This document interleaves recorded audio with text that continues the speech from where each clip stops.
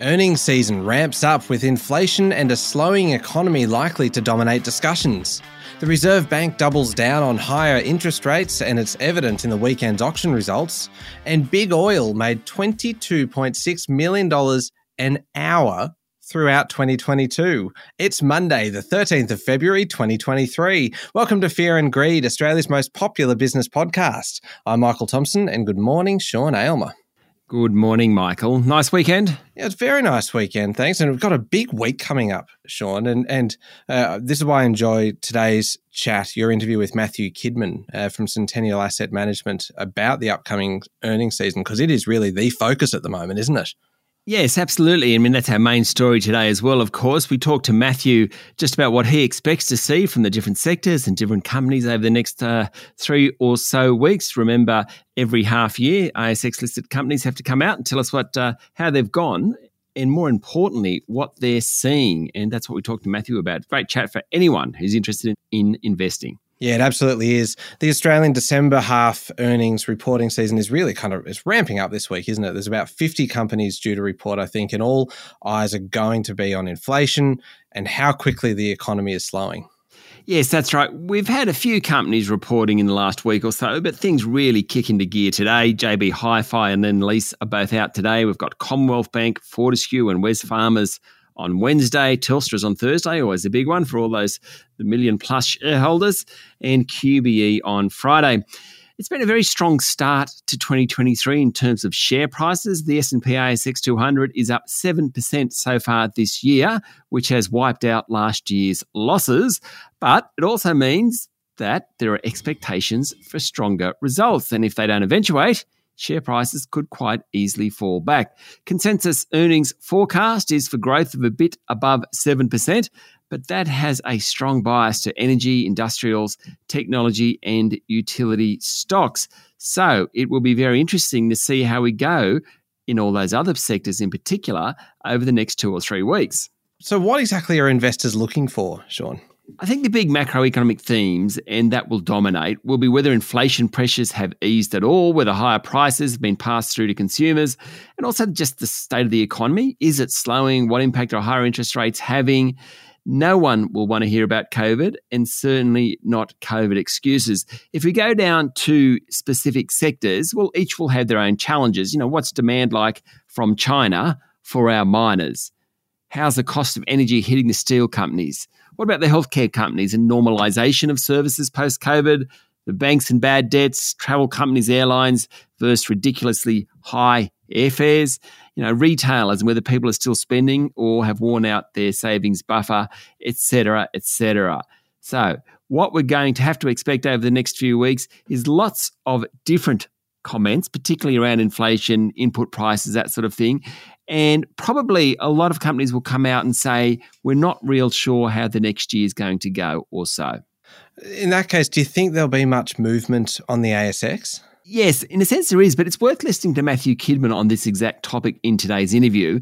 What he says, it's really worth watching the share price action for a couple of days after the result before making a decision whether to jump in or not. Now, this isn't an investment podcast and all people have individual circumstances, so you should go and seek professional advice. But what Matthew is saying is that there is so much programmatic trading immediately after results that it's just worthwhile giving yourself 48 hours, 72 hours to see what the price action is before making a decision. We've already seen that investors will punish disappointing results. AGL last week, for example, said its underlying profit tumbled. Its share price fell nearly 15% in 2 sessions. News Corp disappointed on Friday. A little more of that shortly. Its share price was down 7%. Other sectors like the coal miners have also been dumped along with the price of coal. So last year, Whitehaven Coal was one of the best performers. It's down 11% so far this year. New Hope was another leader in 2022. It's down 8%. Basically, Mike, you can expect plenty of activity in the market for the next couple of weeks. And I've got to say, I love earnings season. It's really busy, but you really get to see what's happening on the ground in the economy. I'm looking forward to it. Absolutely. So where are we starting from today? How did the local market finish up on Friday? Well, it was actually a pretty poor end to the week with the S&P ASX 200 tumbling 0.8% to 7,435 points. About 75% of the ASX 200 fell on the back of the downbeat news from the Reserve Bank. Again, more of that shortly. Fortescue Metals fell more than 2% and led the big miners lower. National Australia Bank dropped 1%, though all major banks actually went backwards. The tech stocks were mixed. Some of the more defensive stocks were among the better performers. Woolworths, Coles, they were both up sort of close to 1%. Wesfarmers and CSL were both lower, but only a touch, sort of outperforming the broader market. As I mentioned a moment ago, the coal companies have been sold off in recent weeks, continued on Friday. New Hope was the worst of the top 200 in that session, falling more than 8%. Buy Now, Pay Later group Block, it was down about 6.5%, as was Domain Holdings, the online property group. One interesting story there last week. Biotech Imugene jumped 7% after announcing its B-cell activating immunotherapy product had gained US patent approval. That is very big news. It's the therapies designed to treat tumours such as lung cancer. Yeah, that is big news. What about international markets? What's been happening over the weekend? Well, I must say Wall Street is leading the way, obviously. And this week we have the US January CPI. That's due out Tuesday night, Wednesday morning, Australian Eastern Standard Time. Over the weekend, Dow was up about 0.5%. S&P was up slightly. NASDAQ was down just a touch. Really, it's all about those inflation figures in the US. Just like here in Australia, US investors are worried that the central bank, the Federal Reserve, will lift interest rates higher than they anticipated. Members of the Fed last week were talking about that. So these CPI figures, the January CPI figures, are some of the biggest data that you'll find this year so far, because it will really determine which way markets are going. All right. Now, Sean, do you play Wordle? I did, though I must say I've forgotten about Wordle. It was great during the COVID shutdowns. Yeah, it's been big for a while now, but I have a recommendation. I'll give it to you a little bit later on in the show. It is a game that it is so far up your alley, which sounds a little bit questionable, but it is your game. And I cannot wait to tell you about it, because I don't reckon you've heard about it, and you are going to absolutely love it. Anything up my alley, I'm happy to hear about. Excellent. Well, we'll be back in a moment with the rest of the day's business news.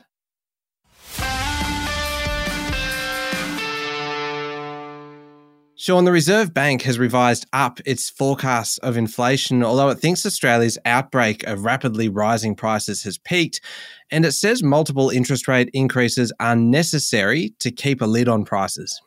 Yes. Now, Friday's quarterly statement on monetary policy from the central bank wasn't the most upbeat economic document around the place. Inflation is the economic variable du jour, perhaps for the year. What is the French for year? I have no idea. I speak one language and I speak it poorly, which is English. So du jour, the day, I don't know, maybe someone can tell us. All I'm trying to say is that it's all going to be about inflation this year. The Reserve Bank's preferred measure is trimmed mean inflation, and that's currently running at just under 7%. It's expected to fall to 4.3% by the end of the year, the bank said. Now, that compares to the central bank's previous forecast of 3.8%. That really suggests that maybe the Reserve Bank isn't as confident that the inflation rate will fall as fast as it had thought. Headline inflation is expected to ease to 4.8% by the end of the year, down from its current rate of 7.8%. But it's not expected to return to the top of the bank's 2 to 3% target band until mid-2025. And that's 2.5 years away or thereabouts. That's a long time to not be achieving the inflation target. One of the factors driving up prices is a pickup in wages growth. That's been a long, long time coming in this economy. Annual wages growth is expected to hit 4.2% by the end of this year. Basically, the tight labour market means companies are offering higher wages. All makes sense. The central bank said there's plenty of uncertainty about the right interest rate to get inflation down, but it is certainly higher than the current cash rate. Mind you, higher rates are slowing the economy, with the Reserve Bank forecasting growth to average 1.5% this year and in 2024. So what it's saying is rates are doing the job, but it needs them to do a bigger job. Therefore, it's going to lift rates more. Meanwhile, Treasurer Jim Chalmers doesn't think Australia is headed for a recession. Yeah, I would love to see a treasurer coming out saying, well, that's it, all over, fellas. It's all going to happen. Yep. We're heading for a recession. Incoming hard landing. That's right. The treasurer reckons we'll avoid a hard landing. And I love the fact that you, Michael, are starting to use economic parlance like that. I know. Well done. I love, because I asked you like a year ago, like, Sean, why do people keep on saying soft landing and hard landing? It was one of those ones where I was a little bit ashamed to ask you this, because I'd probably used it prior to that without actually really knowing what I was saying. But as soon as you explained it, I'm like, that makes perfect sense. I use a lot of terms though that I don't quite know the meaning. So that's also something that you don't tend to admit. Yeah, I know, but it's so apro of, like APRO, apro of. I often say apro of, and I don't really know what I'm talking about. I don't know what I'm talking about. I think it means like, as an alternate to or something. I'm not really sure. So I just go apro of and then keep fantastic. Going. And no one picks me up. Okay, so from now on, when you use a saying, I'm going to question you. I'm just going to go, Sean, do you know what you're saying there? And we'll see how many times it takes for me to put you on the spot before we hit on one that you are actually just bluffing your way through. Yeah. Anyway, what were we talking about, Michael? Hard landings. Yes, of course. Look, Jim Chalmers, he's following Treasury and Reserve Bank's forecasts. He does expect the economy to slow markedly this year. He said yesterday that the federal government doesn't expect to post a budget surplus in any of the next 4 years. No surprises there. Not even high commodity prices can offset all that spending going on, which is much of it is a hangover from COVID. The Treasurer was doing the rounds yesterday. He reiterated that the government will go ahead with the already legislated Stage 3 tax cuts. That gives about $254 million back to taxpayers, mostly kind of middle income earners. I was going to say middle class, but I don't really want to start talking about classes here. So middle income earners. He also said the big jump in electricity prices expected this year, 23%, is lower than what was forecast in December. That was 36%. So really it's good news on electricity prices, only going up 23%. It's a very odd definition of good news, isn't it? It is. Now, Sean, the Reserve Bank's actions over the past week or so have had pretty much an immediate impact on the property market. Yes, vendors have started pulling their properties from scheduled auctions. The withdrawal rate last week was 13.4%. That's really quite high. It was up from 9.3% the week before. The preliminary clearance rate last week was strong, 65.2% across the capital cities, according to CoreLogic. But it's actually easy to get a higher clearance rate when there's less stock on the market. Kind of makes sense. Also, February is typically a strong month for clearance rates because the market more or less closes down for the Christmas break. It comes back in February, so it's supposed to be high. So I think that 65.2%, certainly it's solid and decent, but I don't think you can read too much into it. No, perhaps not. Now, News Corp's share price fell 7% after reporting a 30% drop in December quarter earnings. The real estate and book publishing businesses were hit hardest. Yes, and as a result, News will cut its workforce by 1,250 jobs. That's about 5% after revenue fell 7%. The result was well below expectations, hence the big fall in share price. Its media division, which includes a number of properties in Australia, posted a near 50% drop in earnings, although Dow Jones, which publishes the Wall Street Journal, reported higher revenue and earnings. Good news there. Yeah, and online property group REA, which is 61% owned by News, didn't have a great half year either. That's right. Real estate listings tumbled in the last 3 months of 2023, down 34% in Sydney and 31% in Melbourne. And that triggered a 9% fall in REA's profit. Its share price last week was down about 2.5%. Companies like REA and Domain, it's not so much whether prices are going up or prices are going down. They really rely on listings. And listings have fallen. That was demonstrated by the auction results this weekend. All coming together, this report, Michael, all coming together. Nationally, listings were down 21% for the half year to December. Chief Executive of REA, Owen Wilson, said he expects listings to keep falling while interest rates are rising. He forecasts another 7 to 10% drop in property prices. That really would put Sydney house prices, for example, down beyond 20% peak to trough. One area, though, where prices are rising is rent. He actually said it was diabolical, his word, diabolical for renters at the moment, with double-digit increases across the country. Sean, I do admire the way that you are weaving this podcast like a tapestry. Yeah, a tapestry. I like it. It's elegant, actually. Finally, Sean, before we get on to international news, the recent thawing of relations between China and Australia could see 200% plus tariffs on Australian wine reviewed or even lifted after a spokeswoman hinted at possible talks and a resolution to the trade dispute. Yeah, it's funny, our relationship with China, it's like 2 steps forward, 1 step back, but we are making those 2 steps forward, and this is, I think, fits into that category. So China's Commerce Ministry is reported to have said it was willing to discuss tariffs that it imposed on Australian wine following the dispute back in 2020. According to the Australian newspaper, the tariffs placed on Australian wine sold into China, which range somewhere between about 116% and 218%, pretty much destroyed a $1 billion plus market for winemakers. It saw an immediate collapse of sales of Australian wine to China, which pre-tariffs was worth about $1.3 billion annually, 12.4 million with an M, for last calendar year. Anyway, apparently the Chinese Commerce Ministry is talking about revisiting that, which of course is a step in the right direction. Yeah, that is very good news. And in international news, Sean, the US shot down an unidentified object that was flying over Canada on the weekend. That is the second such incident in just 2 days that came a week after the Pentagon took down a Chinese spy balloon off the US coast. I hope it wasn't like a kid's party balloon or something and we're using a $400,000 missile to... Yeah. No, it does sound a little bit more serious than just shooting down the escaped helium balloon, yes. You do wonder what's happening. Now, Canada's Prime Minister Justin Trudeau ordered the shooting down of an unidentified object that violated Canadian airspace. An American F-22 fighter shot down the unmanned object as part of an operation conducted by the North American Aerospace Defense Command. That's according to the Financial Times. The US Defense Department said 2 F-22s had monitored the object as it flew over US airspace late Friday evening. It added that the fighters continued to observe the object in conjunction with Canadian aircraft as it flew from Alaska into Canada. Then it was shot down.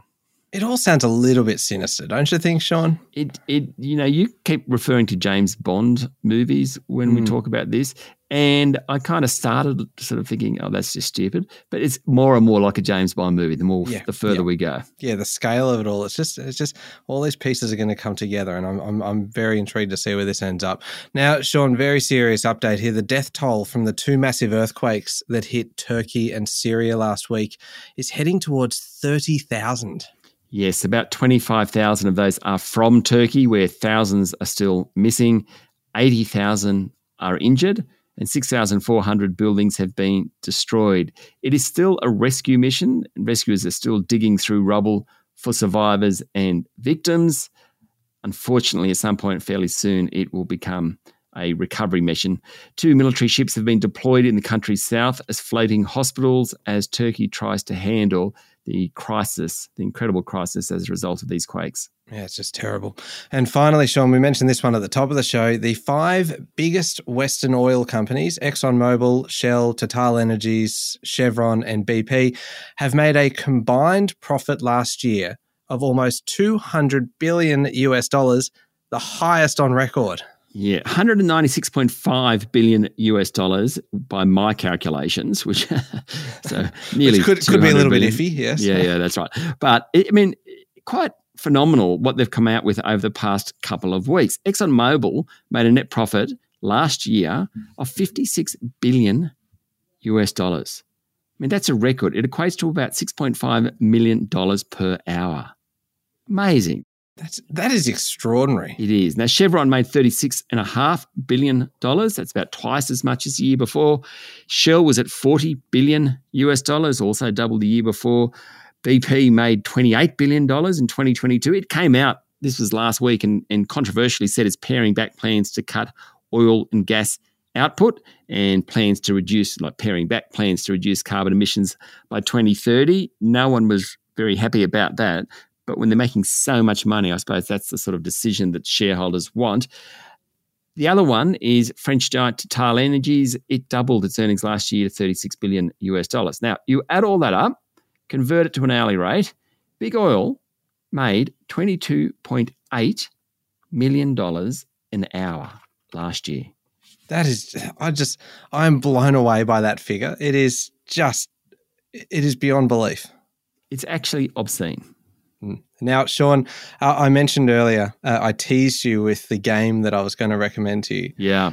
Because obviously you have played Wordle previously, and which you got is it 5 guesses to figure out 5 or 6 guesses to figure out the word with just 5 letters. Anyway, this one is right up your alley. As I said, it is called Tradle, Tradle, and it was recommended to me by my brother, who said this is perfect for Fear and Greed. And I had a look at it. Yes, you are given a list of a country's 12 most important exports by percentage. Oh, my and God. And you get to see their export chart. And then you have 6 chances to figure out which country you are guessing. And it is fantastic because like some of the big ones you might be able to guess, but then you get into some kind of obscure kind of countries in, say, the Caribbean or some African nations, and it becomes a bit of a really kind of involved puzzle. And so for someone who enjoys, and you know who would love this? Stephen Koukoulas. He'd love it. You're right, actually.